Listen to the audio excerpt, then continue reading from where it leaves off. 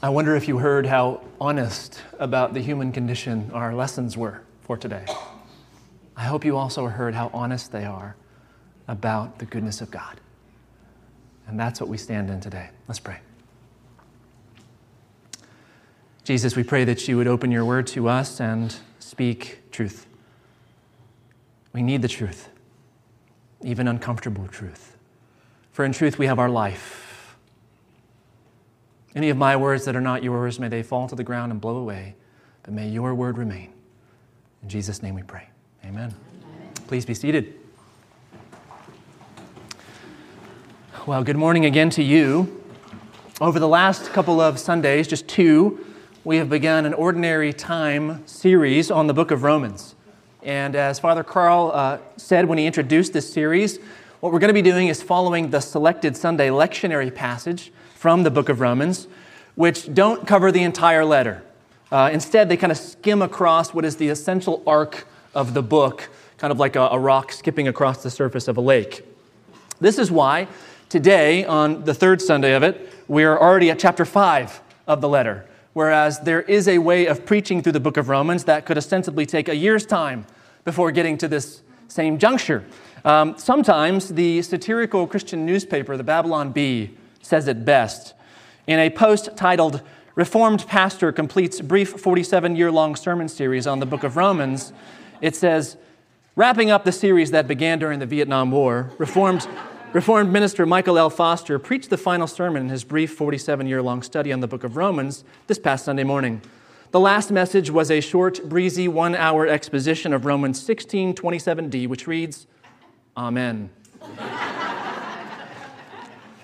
While I'm glad to not spend an unnecessarily long amount of time on one book, yet in moving a bit more quickly, we have to be sure to recap the essential points of what the author is trying to convey. He's writing something that has structure to it, something that's building. And so today, over the next few minutes, what I want to do is just to gain some proper context for the passage at hand today.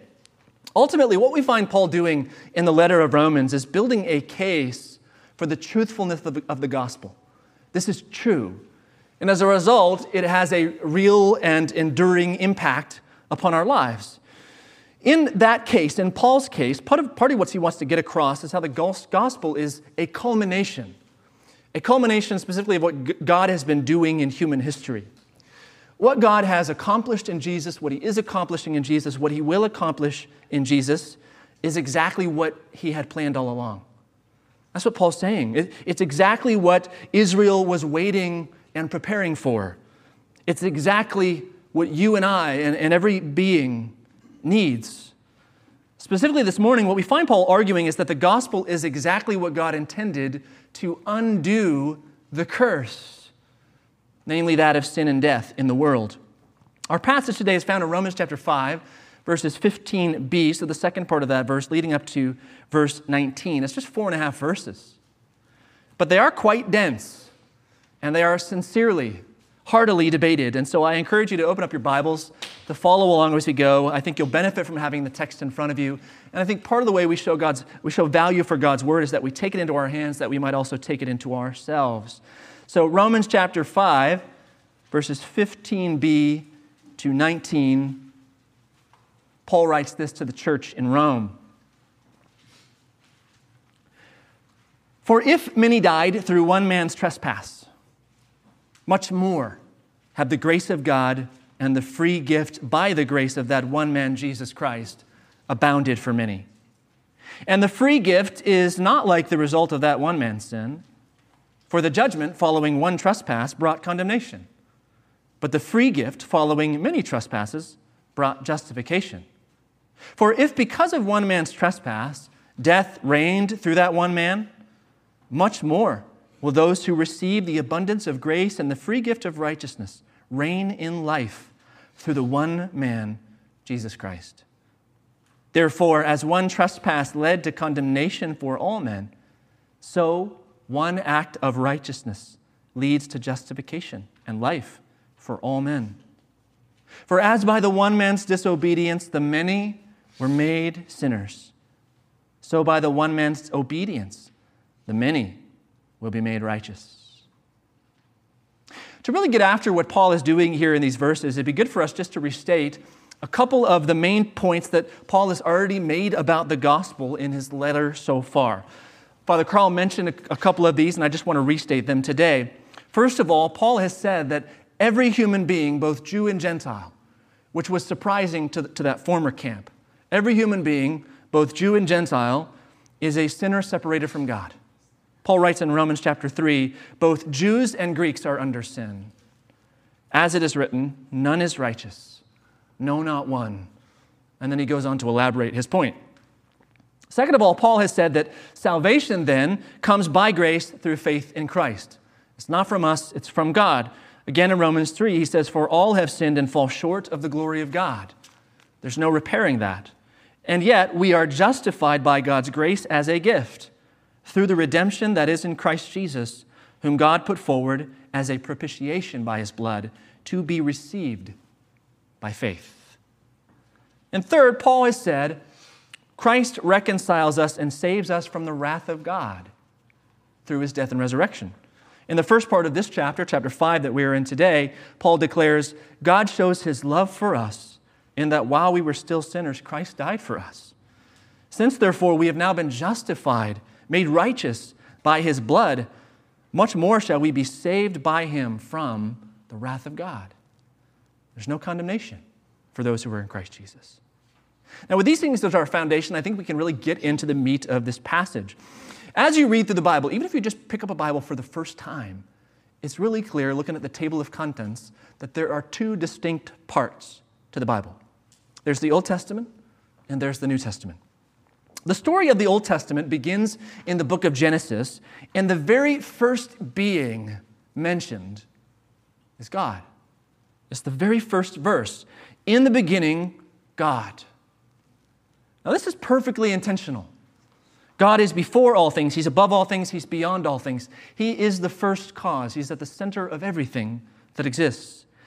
A few verses later, though, in that chapter, what you'll find is that the first human being, God's creature, is Adam.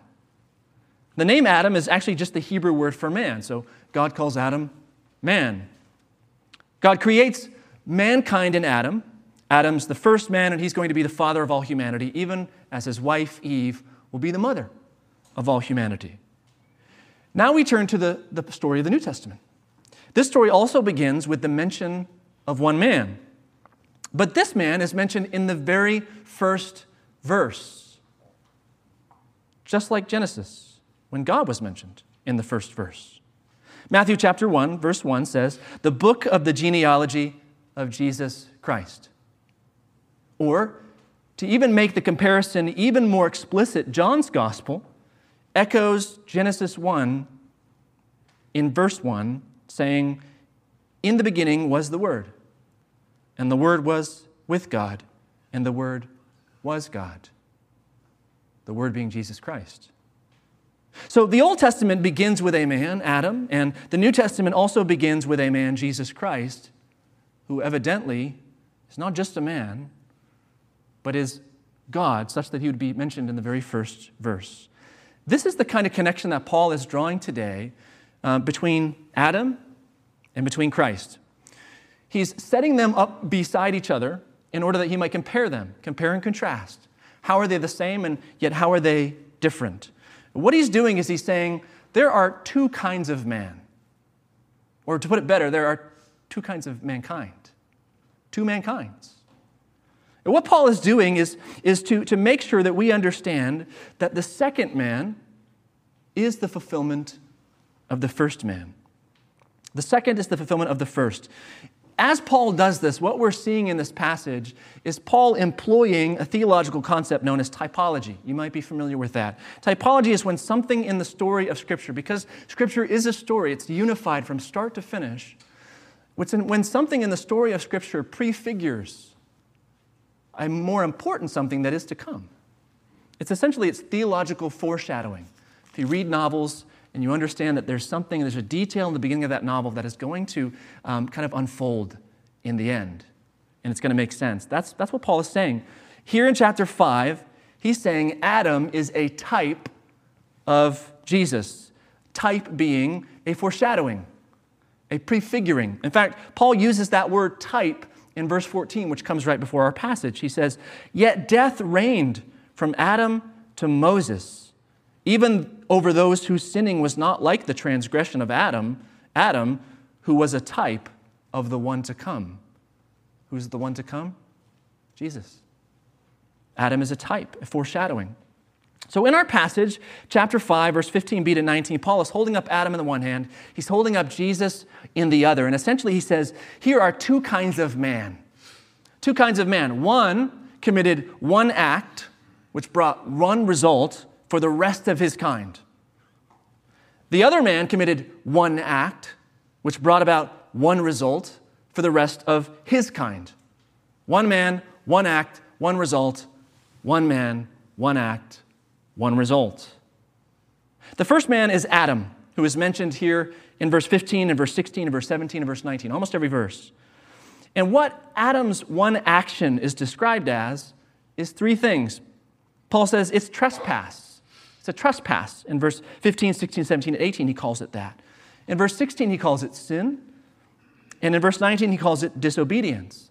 He's talking about the same one act there. And yet he doesn't say explicitly what he's talking about. What is this one act, Paul? Well, Paul's assuming that we understand Scripture's story. He's writing to believers. And they must know that in Genesis 3, despite God giving Adam food from every tree in the garden except one, Adam had to have fruit from the one tree. This one act, Paul is saying, brought about one result for all of Adam's kind. And the way Paul describes that in verse 15 and 17 is as death. Now for us, we tend to just think of death as when the heart stops beating. In the Bible, that's not even the worst part about death. The worst part about death is the separation from God that comes.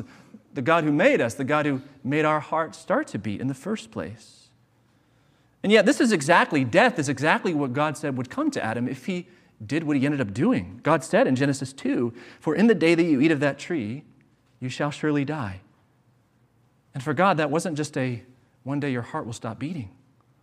Paul describes also this result of Adam's one action with the words condemnation in verses 16 and 18, and also as sinful or made sinners in verse 19. Likewise, Paul doesn't describe what this one result is because he assumes that we know what he's talking about. He assumes that we know what he means by the word death. That yes, it is a physical death that all of Adam's race will experience when one day our souls are separated from our bodies. But even more so, Paul thinks we already know that we understand that spiritual death has come to us, in which we experience an estrangement from God, not just from our own bodies. And this is not just a lamentable tragedy in the story of Scripture. It's not just something that we look at and say, this sucks. It is a cosmic catastrophe. That's a better way to describe it. However, that's just the first man. It's just the first man. The story doesn't end there. The second man Paul identifies as Jesus Christ, the second Adam. He names him in verse 15, verse 17, and 19. And this second Adam, the new and better Adam, committed one singular act as well. This, of course, is Christ's perfect sacrificial death upon the cross. Paul calls it in verse 15 the grace of God, and he calls it the free gift in verse 15 and 16 and 17. He also describes it as righteousness in verse 18 and as obedience in verse 19. He's talking about the same thing. The cross. This one act brought about one result for all those who will participate in this new kind of man. And that one result is called justification. Not condemnation, justification. That's what he says in verse 16 and 18. He calls it life in verse 17 and 18, not death. And he says we are made righteous in verse 19, not made sinners. These are the two humanities. One man's disobedience leads to death for all his kind. One man's obedience leads to life for all his kind. That's what Paul is setting up for us today. Last week, Father Carl shared how the early church conceived of the gospel. And there were three main parts of how they wrote about and talked about and sang about the gospel. Number one, they saw it as personal salvation, that you personally are saved. Number two, they saw it as a participation in a new humanity, that you're actually joining something much bigger than yourself, something that God is doing in the world. And number three, they saw it as an eschatological kingdom that is to come. It's future, it's coming, it's on the way. And the apostles and those that they instructed and those who taught the apostolic faith would say, this is what Jesus has accomplished for us. These are the realities. And that's, in fact, what Paul is describing for us today, as should not be surprising for us. And yet, what we might not have noticed is that Paul is also demonstrating how Jesus is actually undoing the very thing which Adam accomplished for us. What were those things? What did Adam accomplish for us? What's the bad news? Number one, it's personal separation from God.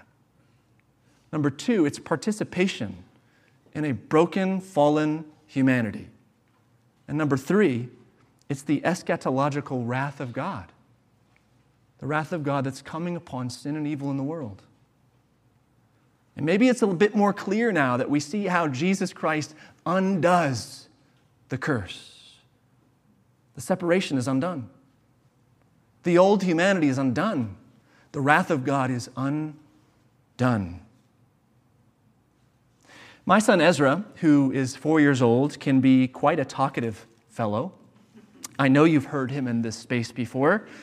There are times when Ezra says things that are undoubtedly the musings of an ignorant toddler, and yet they sometimes have a philosophical quality to them.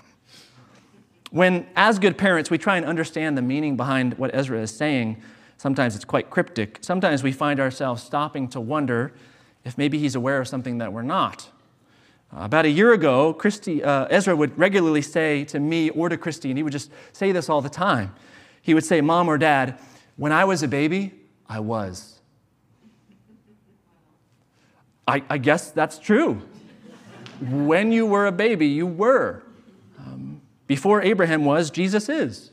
This is deep stuff, right? Ezra's on to something here. This past Friday, our family was having dinner with a wonderful Christian family whose kids are some of Cohen and Hannah's friends from school. And we were at the dinner table, and Ezra looked to the mother of the family, and he said, you don't know who you are. I'm a little bit embarrassed, but she handled that quite calmly and confidently, and she said, I do know who I am. And yet, later on in the evening, she brought that back up in our conversation, just the four of us, and she admitted how unsettling it was, what Ezra said. She said, I'm pretty sure I know who I am. Maybe I should think about that a little bit more deeply. And what she said was the same thing that I was thinking in my mind, do I know who I am? I don't know. Do any of us really know who we are at all? Maybe we should think about that. I think we should. Ezra's on to something. This passage is central to our Christian theology of who we are. Do we know who we are? Part of that theology of who we are is our biblical anthropology, or what Scripture teaches us about what it means to be human. A main feature of that anthropology is that God created us. We did not make ourselves. We didn't. And that in making us, God made us in His image to reflect things about Him. So a question for you, did you have the power to become a human being? No. Did you have the power to exist? No. That was done for you, right? You literally had no choice in the matter. You do not exist as a result of your choice. Neither do you exist as a human being as a result of your choice. It was done by God's creative work and by the work of your parents and their parents and their parents and their parents all the way back to the first man and woman. We did not choose to exist as what we are. Likewise, our theology of what it means to be human also tells us that we did not choose to be born as sinful. We inherited that from Adam. It's our nature. Our nature is our nature. We don't get to change that. We had nothing to do with what Adam did, though, right? Were you there? Was it your fault? And yet we cannot help but operate out of the sinful human nature that we receive from him. And therefore, because we operate out of that sinful nature, choosing sin, we therefore just participate in Adam's race, in Adam's humanity. And because we do, Scripture says we are partakers of the death, both physical and spiritual, which sin brings. Now, in a similar way, part of our theology of who we are is also our soteriology, or what Scripture teaches about how we are saved. And a main feature of that is that God is the one who saves us. Sound familiar? The redemption which Jesus Christ accomplished and now offers to us is not something we did for ourselves. We didn't choose that for ourselves. We weren't there. We had nothing to do with what Jesus did. We did not cause ourselves to be born again any more than we caused ourselves to be born for the first time. God does that in us. Instead, as Paul says in verse 17, what happens is we receive the abundance of grace and the free gift of righteousness through faith in Christ. We receive it. We put our trust in Jesus. We give lordship of our lives over to Him. And when we do that, Scripture says, we then become partakers of the life, both physical and spiritual, which Christ gives to us. And we begin to operate, as we'll talk about next week, we begin to operate out of a new nature. A nature that you did not choose or create for yourself, a nature that God graciously gave to you. These are the two humanities that Paul places side by side in Romans 5. And because we are in the age of technological updates, I want to make really, really clear that these are not iterations of humanity, like humanity 1.0 and humanity 2.0, like God improved upon His project. Rather, this is about humanity lost and then humanity regained. God does not make junk. He makes things of value. And what Adam did to our race was not God's doing. It was a spoiling of the good. What God does is He brings it back. For the church fathers and for the reformers, this passage was key to understanding who we are. We are participants in a redeemed humanity through Jesus Christ, who not only shows us what it looks like to be a true human, but also who gives us the ability to be that. He restores to us the sacred nature that we've lost as God's image bearers. However, I think there are some ways in which we, in the modern era and in a Western culture, we can more easily get hung up on this passage. And there are actually a lot of ways that I think we could get hung up on this passage. I'm not going to mention them all today because I think you'll just leave here wondering what those are, but I do want to just mention a few of them so that I can then explain what they look like. First of all, I think we might find it difficult to believe that something that Adam did thousands of years ago can determine our eternal destinies. Does that sit well with you? Relative to the rest of humanity, really, relative to the rest of humanity throughout all time and space, we subscribe to a radical individuality. This is my life. These are my choices. This is my destiny. I am who I say I am. I'm not worried about what came before me or who comes after me. I am the master of my fate. I am the captain of my soul, says that poem Invictus. And yet, this is not God's view of things. This is not the story of Scripture. It's not that the Bible denies that we have an individual responsibility or an individual personality. Rather, it does give us the dignity of self-determination that we do have some will. And yet, the default position of Scripture is to operate out of a much stronger sense of our corporate identity. Corporate identity which we don't really choose, which comes to us, and that we are shaped by, and that we embrace and we live out of. The fact is that we are indelibly impacted by those who came before us. Who you are. Who you are. Genetically, physiologically, ethnically, was imparted to you by your parents. You didn't choose it. It's your nature. And even, although to a lesser extent, who you are today mentally and emotionally and physically is also inextricably impacted by the way that they raised you or didn't raise you. We do have a a little bit more determination to escape those things than we do our nature, but yet we're impacted. In the same way, Scripture teaches that all who are born into Adam's humanity bear the stain of sin. There's no undoing it. It's there. You didn't have to choose it. And what that means is that we cannot, because we bear the mark of sin, cannot choose perfectly the good. It doesn't mean we never choose the good, but God's standard of choosing the good is perfection. It's what He made us for. It's who He is. And we simply cannot choose the good as God created us to do. And so what happens, I think, in our culture is that the voice of our culture cries out and says, that's not fair. I'm not responsible for what he did. I'm just responsible for what I do. That's not God's view of things. Instead, if we're looking for truth and we're going to submit ourselves to Scripture, what we end up needing to say instead is, God, you are the just one, and you determine what is fair and what is not me. I am not the arbiter of justice in the universe. Second of all, I think we might find it difficult in a passage like this to believe that just one sin could do that much damage. One. And y'all, we're talking about fruit. Fruit.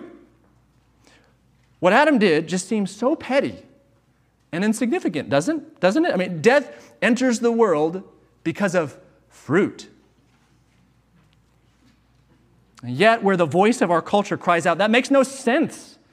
This is not that bad. God, why are you so upset about one sin? Instead, we have to say to God, God, you are the truth. You determine what is true, not me. Moreover, what Adam did is not actually about fruit.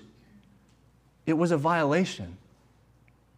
That word trespass that Paul uses multiple times in this passage, it can be interpreted as violation. Have you ever been violated? Was it not that bad? For God to be violated, who is the epitome of good, that's not a small thing. What Adam did was to violate the command of a God who holds all power and glory, who is all goodness and beauty, and who gave all things needful and pleasurable for Adam to enjoy. And to make the choice that he did was to choose disease over health.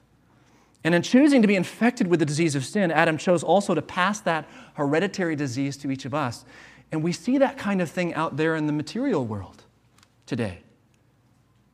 And we should not be surprised that it also happens in the spiritual realm as well.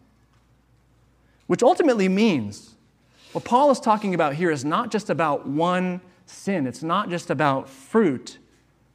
It's about all the sin, collective, corporate, cosmic, that one sin brought into being. Namely, your sin and my sin. That's what this is about. The prophet Jeremiah, who we heard from today, says in chapter 17, the heart is deceitful above all things and desperately sick. Who can understand it? In other words, our hearts are not just basically good. They just need a bug fix here and there. That's not to say there's no goodness in us at all. Rather, it is to say that we are born without the desire or the ability to love God as we were made to do and as He is worthy of. And that disease, that human disease, does cataclysmic damage in the world, and we don't have to look very far. Finally, I think we also might find it difficult to believe that the grisly execution of one perfect man 2,000 years ago could really be the solution to humanity's problems. Really? How about more knowledge? Like if we just got educated, we wouldn't have to deal with this stupid stuff. If we just had a little bit more scientific discovery, then we can understand the universe and then we can make our way in it. Or if we could just solve humanity's problems with some technological advancements. Like we've done great stuff with technology. Think about how much more good stuff we could do. We'll be fine. Or maybe we just need more tolerance. If we just got along, if we just stopped hatred and wars, we would really be happy, I think, for the first time. Some philosophers have argued maybe there's no solution at all. there's just not a solution. It's meaningless. It's nothing. The obedience of one Galilean Jew in the first century just seems too small, too insignificant, too remote, too irrelevant, too unusual to offer us treatment from the death that we see around us, right? And so we might fail to grasp the magnitude of the transcendent love of God and the magnitude of His goodness, which He's given in the Paschal mystery, the incarnation, the crucifixion, and the resurrection of His Son, Jesus Christ. But instead of missing it, we say, God who is love, you determine what perfect love can do, not me. You determine it. Just as Adam infected us, so also Christ heals us. Just as Adam gave us sin, so also Christ gives us righteousness. Just as Adam gave us suffering, so also Christ gives us peace. Just as Adam gave us death, so also Christ gives us life. Just as Adam gave us hell, so also Christ gives us heaven. Just as Adam estranged us from God, so also the grace of our Lord Jesus Christ restores us to Him. Do we understand this? In other words, do you know who you are? Do you know who you were and who you are today? The late Tim Keller, who I still grieve his loss and has been a mentor to me as he's been to so many, puts it so well when he says this: the gospel is that we are more sinful and flawed in ourselves than we ever dared believe. And yet at the very same time, we are more loved and accepted in Jesus Christ than we ever dared hope. This is who you are. Do you know who you are? The voice of our culture tells us that we have the power to determine our own identity. It's my choice. I am what I say I am.